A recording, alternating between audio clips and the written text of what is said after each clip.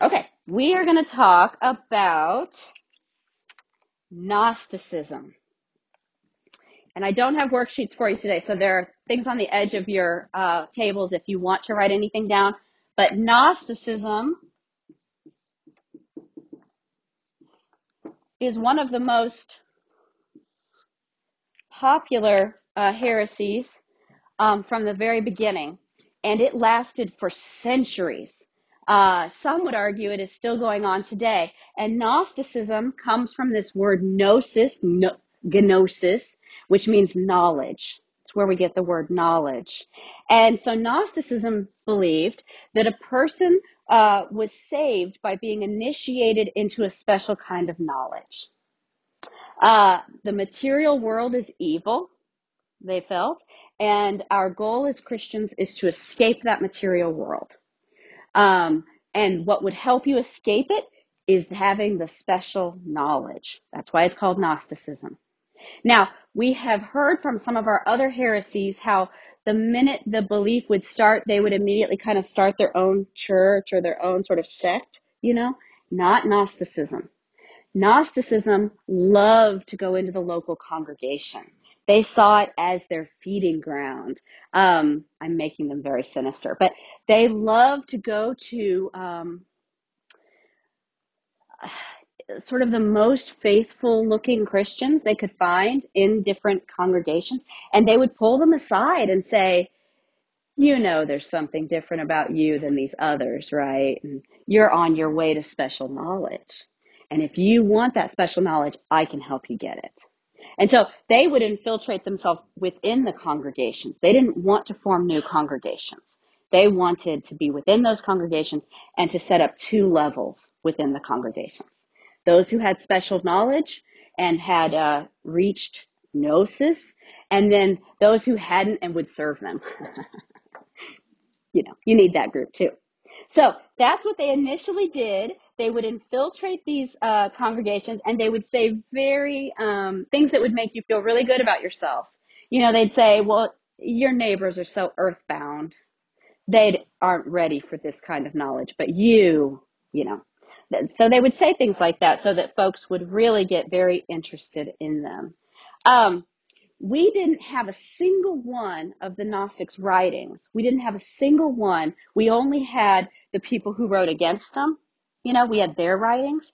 But they were writing things from the middle 100s, but we just didn't have any of them until 1945, when archaeologists in Egypt found 52 Gnostic writings. And I love this story. They found them right next to where there would have been a monastery in the 400s, right next to, not on the monastery, but they found them buried in the earth next to the monastery. And they have wondered, why in the world were they there? We don't understand why these Gnostic writings would be next to this Christian monastery. Well, we don't know, but the best working theory is that in the mid 300s, the church is setting the canon of Scripture. So what that means is they're deciding Genesis is in, Song of Solomon is in, Gospel of Luke is in, Revelation is in, and they're deciding what isn't in. Gospel of Thomas is out. Gospel of Judas is out, right? So they're setting the canon, what's called the canon of Scripture. And there were all kinds of instructions going out in the mid 300s that said, if you are still reading this other list of books as if it's Scripture, you're going to get in trouble. It's not Scripture. We've set the canon. And so what we think might have happened is that this particular monastery really loved these Gnostic scriptures, but they knew if they were found on their property, they'd get in trouble. And so they think they sent somebody to slip out and bury them right near the monastery. So this is what they found. Some of them we knew about, we knew had existed, and some you will know the names of probably. Gospel of Thomas. Has anybody read Gospel of Thomas? Have you? I haven't. You need to. Very compelling. See, there you go. Have you read the Gospel of Judas? Have you read the Gospel of Mary? I'm so excited. Okay, next week, forget it. We're not going to do modern heresies. You're going to tell us all about Thomas and Mary and Judas. Those are three of them at least. Um, but the Gnostic texts were not just extra gospels. I mean, I say not just additional gospels. They were also these elaborate creation stories. They really loved. The Gnostics had elaborate hierarchies of created beings and creation stories. And so a lot of what they found were those. And then they also, the third set of books they found, the third type of books was secret teachings of the apostles. So there was a set in the 52 that was like secret teachings of the apostles. There was a set that was additional gospels. And there was a set that was these elaborate creation stories. And that's what they found in 1945. Here's some of the basics of what they taught. Gnosticism has all kinds of fingers everywhere, but here's some of the basics of what those taught. As I mentioned before, they saw the material world as of very little value. At its best, it got in our way of being with God, and at its worst, it was evil in and of itself. The material world was very low value. Number two, the way they talked about the material world being of low value, and then with Genesis 1 and 2, the creation source, they said that wasn't God who created the world. Not as in creator God, the big guy. That was a lesser deity. They had a whole hierarchy of deities, of divine beings. And it was a lesser deity who I swear they use in the show Stranger Things, but somebody tell me, the demiurge. Is that what they use for this? Someone tell me later. The demiurge was this lesser creator God, little g, God. And that's who they said created the world. And him. And so one of the things that they said explains evil in the world and suffering in the world and all of that, the why the world isn't perfect, is because Demiurge had so little power, either had so little power, or two, was malicious. And either out of his lack of power or maybe some maliciousness, he created a world with suffering. So that is how they could look at Genesis 1 and 2, but they would take that text and they would turn it. And they would say, that is not creator, capital C creator, capital G God. That is a lesser deity, the demiurge, and he's malicious. Yeah. So then they said that beyond this material world, the goal is that there's this true spiritual reality. That we have a goal of getting to, and that's called the pleroma. Pleroma. And a Gnostic's goal is to discover their identity and to join in with the pleroma, to be one with this original mystical goal. And to do that, you have to be freed of the constraints of what Demiurge made, right? So what they thought about Jesus, they thought he was the true Gnostic teacher. They thought that he came so that he could give us our identity back and take us back to the pleroma. They also believed that he didn't really die. He just shed the material world. And in fact, in the Gospel of Judas, for those who've read the Gospel of Judas, Jesus says to Judas in the Gospel of Judas, he says, "Blessed are you, Judas, because you will set me free from the man who clothes me," not his tailor. "You set me free from this like material clothing I wear. Thank you, Judas, for setting me free." So what Judas does is this wonderful service to Jesus for the Gnostic view, because he helps him get to the pleroma himself. So their favorite texts, I know, their favorite texts were Genesis 1 and 2. They love Genesis 1 and 2. And does anybody want to guess what their favorite gospel was? the one where Jesus could be accused of maybe hovering over the earth just a little bit. John. They loved the Gospel of John. And in fact, the very first commentary we have any evidence of being written on the Gospel of John was written by a Gnostic. He wrote the first commentary, a guy named Heracleon, in case you need to write that down.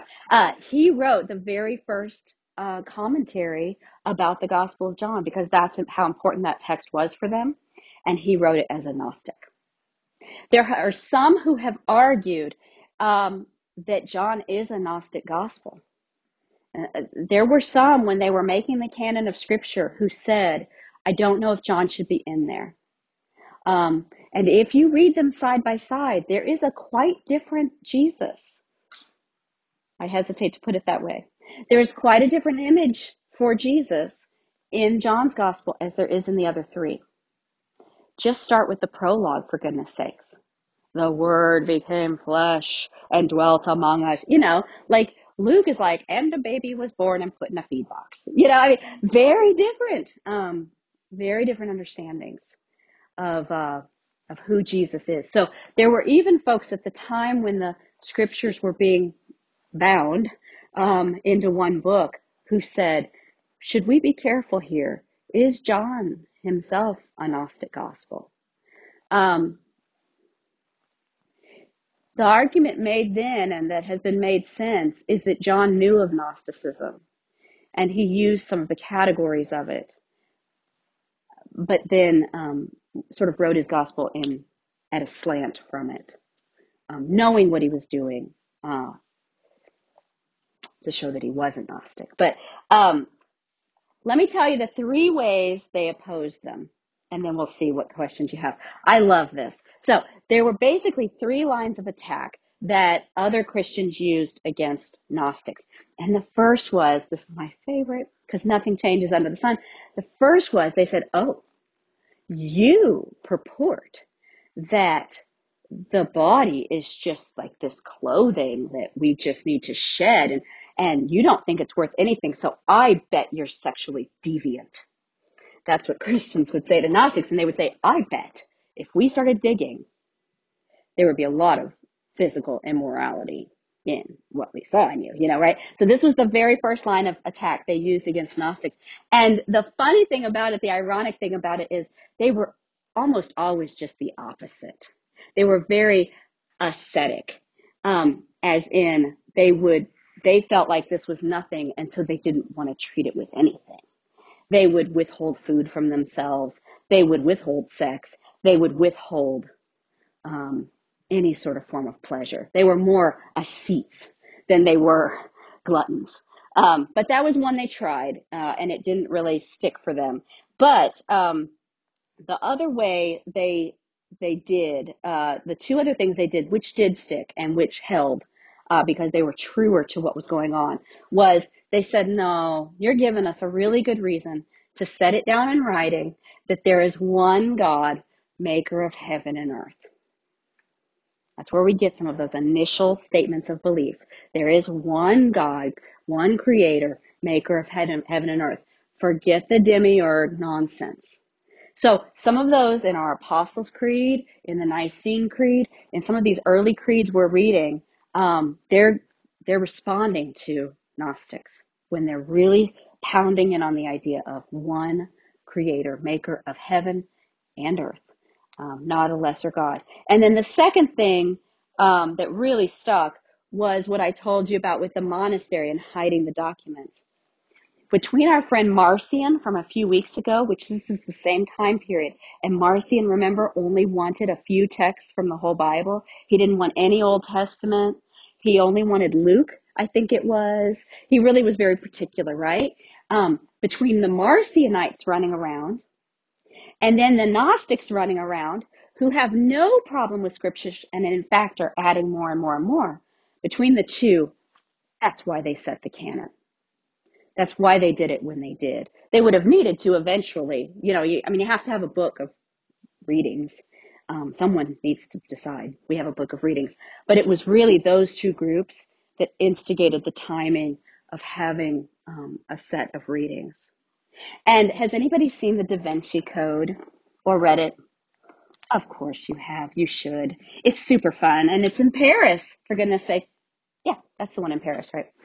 Well, so in the Da Vinci Code, it refers to some of this, these councils and such, right? And how they were used to sublimate, the secret teachings and the true teachings, and they didn't want the real word to get out, right? And so those were hidden, and these statements of belief were formed, and other texts were thrown away, right? That's part of the Da Vinci Code. Well, there's enough truth in something to make it dangerous, right? Yes, texts were excluded from the canon of Scripture, and they were decided some statements of belief. You can read those texts. Mary's going to teach about them next week.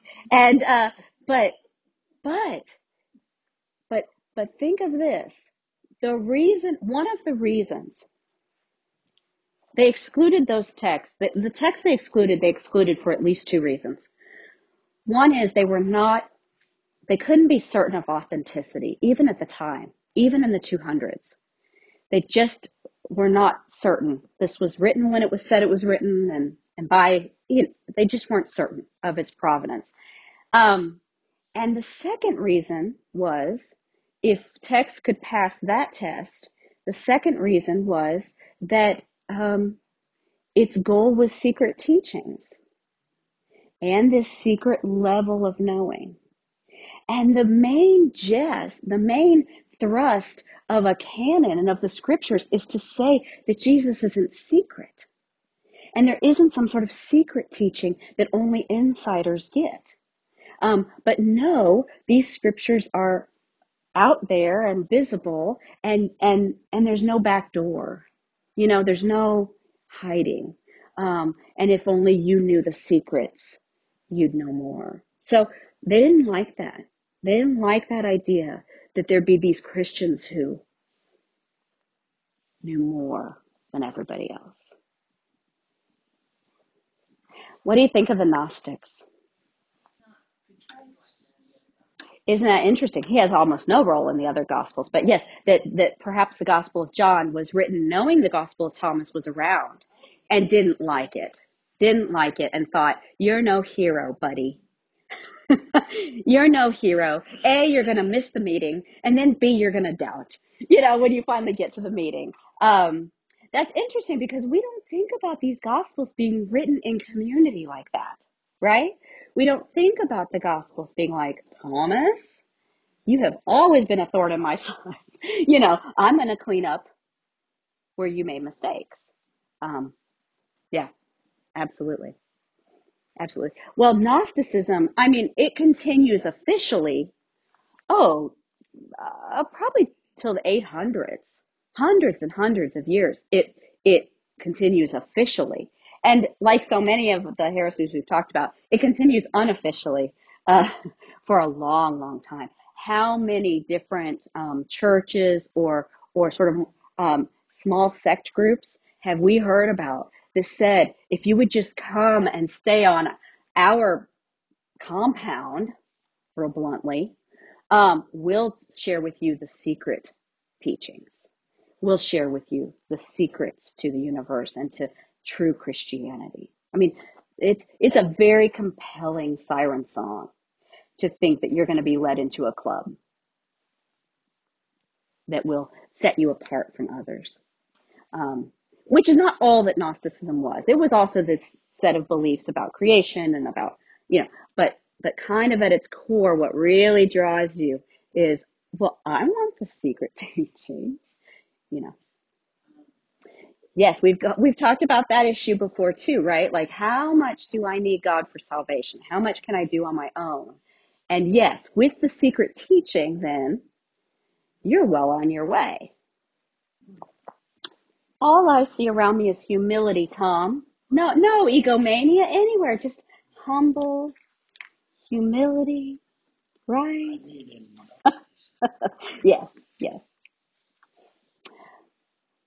Any other thoughts about that or questions about that? Okay, it has been hard enough before now, right? They've been trying to figure out who is Jesus. They've been trying to figure out what is salvation. I mean, these are not easy subjects. These are not things you're just going to check off your list and move on. But now we're going to move to the Holy Spirit. Oh no, that is even harder. And here is a group.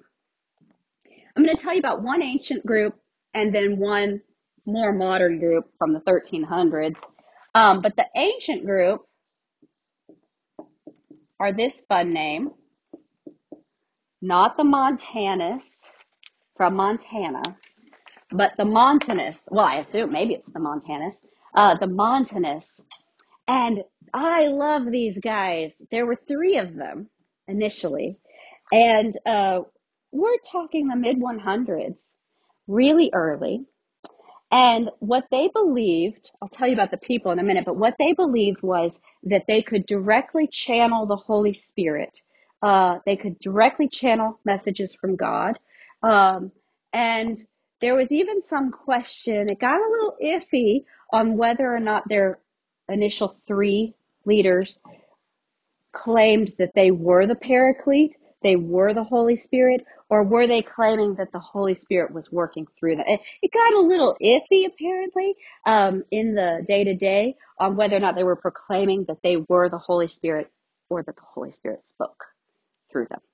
So that's what they believed, was that they could directly channel God and become the Paraclete. So Montanus was the guy it was named after. And he was a new Christian, and he's traveling around Asia Minor, which is like Iran, places like that. And he meets up with two women, Priscilla, not Priscilla from the Bible, I don't think. That would be interesting, would it? And Maximilla.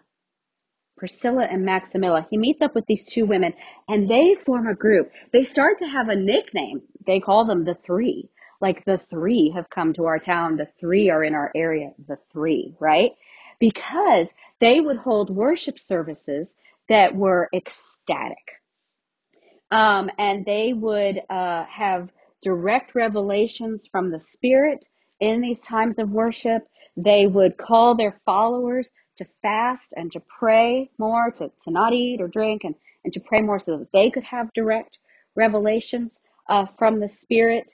And they offered charismatic worship back in the mid 100s. It's really early. Now, you would think this is not a problem, right? Does anybody remember Acts 2? When the disciples they got flamed and they look like they're drunk. And, I mean, this is not that long before. But it was a real problem because here's what some of the messages that the Holy Spirit gave them said. They said, the Spirit is speaking through me, and the Spirit does not like a hierarchical church. Does not like a church with levels, bishops, cardinals. They don't have all of it yet, but they're starting to have hierarchy in the church. That's not going to be popular, right? But they said, and the Spirit is speaking through me, and the Spirit is calling all of us to greater moral rigor, to an asceticism life, an ascetic life of fasting and prayer and celibacy and poverty and all kinds of things. There are no monastic movements yet, by the way, which is sort of an interesting thing that the church will figure out what to do with these groups. They don't know what to do with them yet. And so they said that we all need to have more moral rigor because Jesus is coming soon. He's coming very soon, and the Spirit has told me. The Spirit is speaking through me. So this got them very upset. This got the church very upset. And it's really interesting because I'm not quite sure why. There are some who have argued that they got upset because these two women were with him. And they were speaking for the Spirit too, and saying that the Spirit spoke through them. And in fact, one of the women told a story. I wasn't going to tell you this, but I will. One of the women told a story. She said, I was dreaming one day in the night. I had a dream. And in the dream, Jesus came to me and rested beside me. No big whoop, right? And in my dream, Jesus was a woman. They didn't like that. They didn't like that. So they were all, it was condemned as a heresy very quickly, Montanism. And it's very interesting because the church, I mean, charismatic Christianity existed then and has existed throughout, right? Pentecostalism is the fastest growing Christianity in the world. Fastest growing Christianity in the world is Pentecostalism, which is charismatic worship, right? So they don't know what to do with the charismatic. Some of these heresies, I have to tell you, I've been kind of on the Orthodox Church side, right? I mean, we do believe certain things. This one gets a little nebulous, just from my point of view. They do not know what to do with charismatic worship yet, and so they just condemn it. And they do not know what to do with these groups in the church who want to have more rigorous lives, who want to take on vows, right? They don't know what to do with them yet. Out of them, other charismatic groups would form, like the Franciscans, like, these other brotherhoods and these other things for women as well, for nuns. But until they figure out what to do for folks who really want to take on a more distinctive life, a more radical life, they condemn them. So these three they condemned, Priscilla, Maximilla, and Montanus. By 200, they had condemned Montanism and his teachings.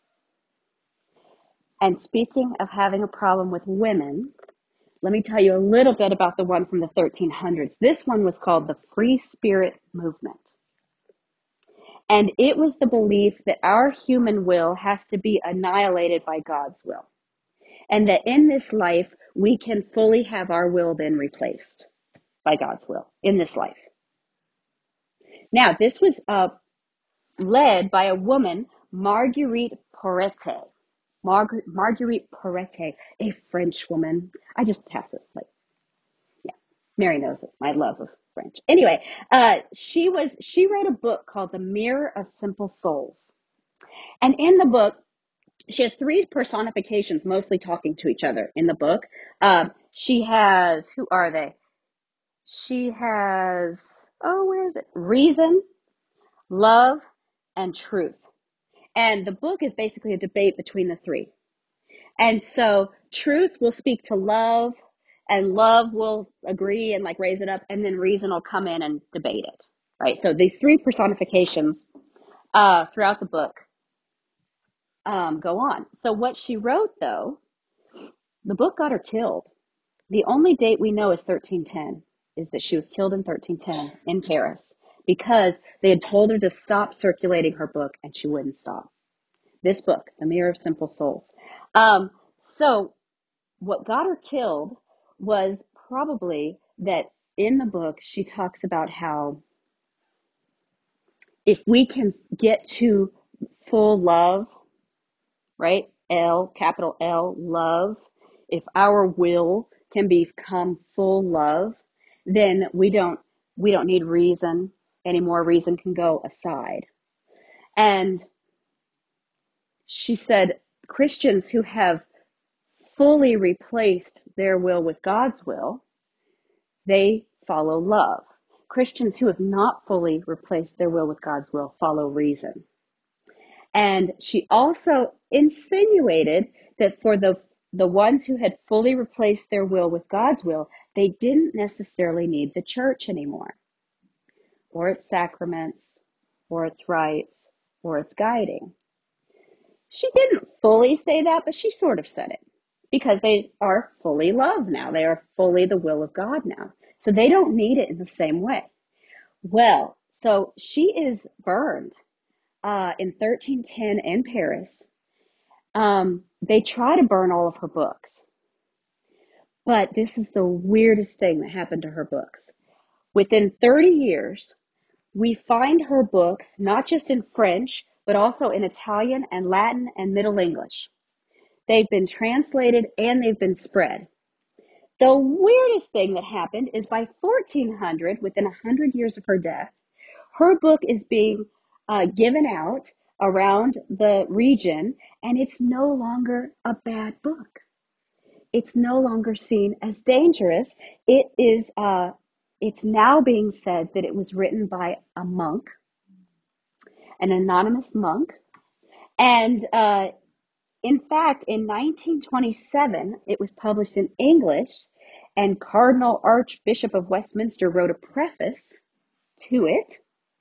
And in it, he says this marvelous work was written by an anonymous monk. It is not until 1946 that everybody figures out it's the same book.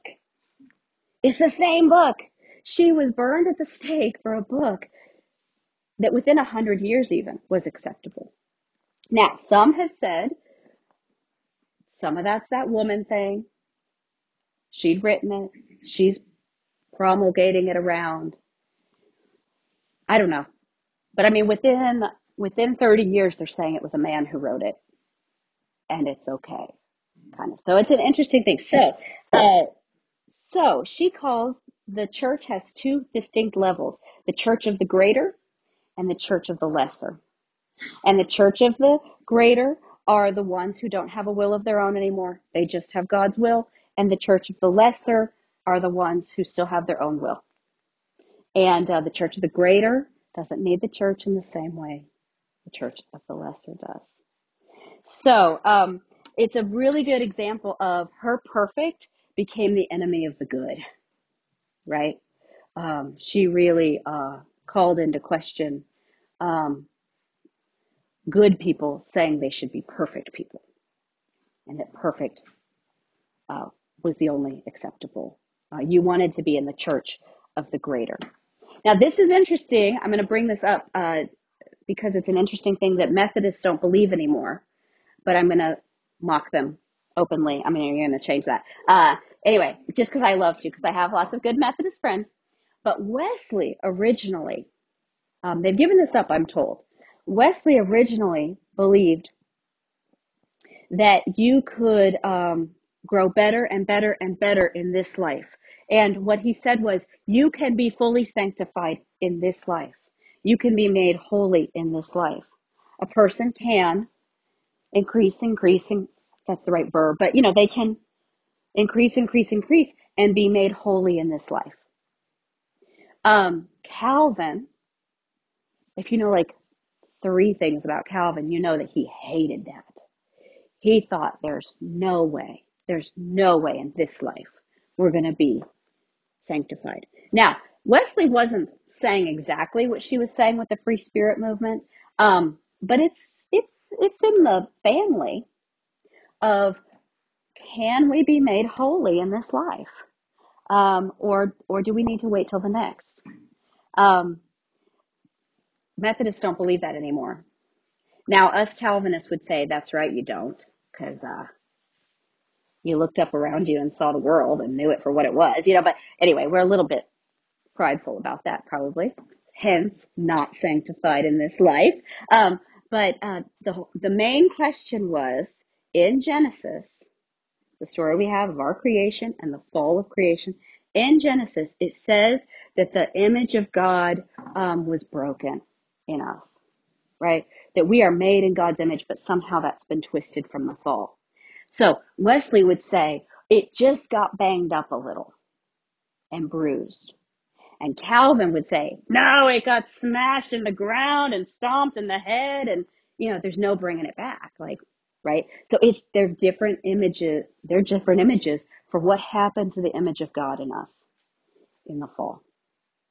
And she has Marguerite has a little bit of that going on, that within us we can work toward God's will.